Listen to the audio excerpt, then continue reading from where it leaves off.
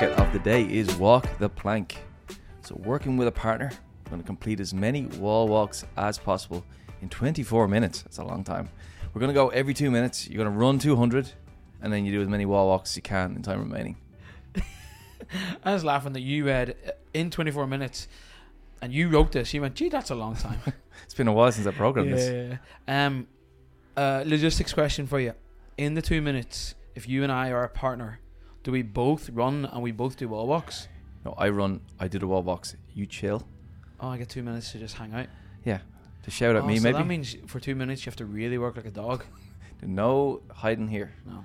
But at least you get 2 minutes off then. You get 2 minutes off, yeah. You're very kind. You always point out the rest. And the running is kind of a rest as well. Is it, yeah?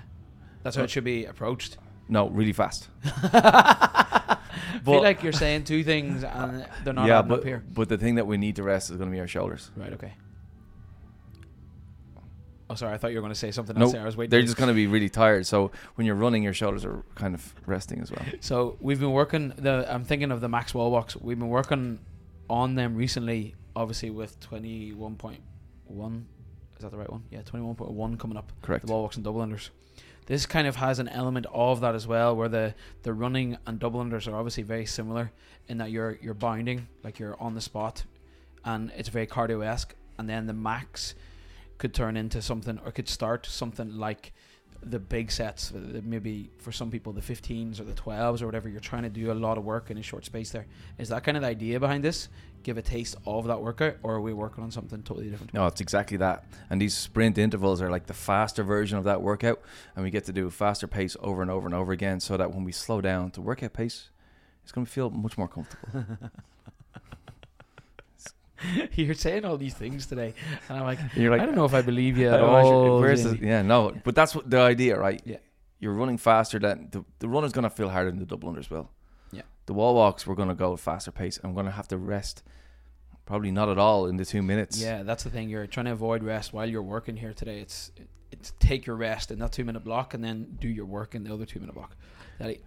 We've also been working on the touch and go thing, the unbroken off the floor. So that's something we obviously want to try and implement a good bit here, I imagine, yeah? Exactly. Yeah, the touch and go thing is huge. I think that keeps us from the trap of rest, because I think once we stop it all, it's very hard to get going again. So if we can just avoid that, then we're okay, right?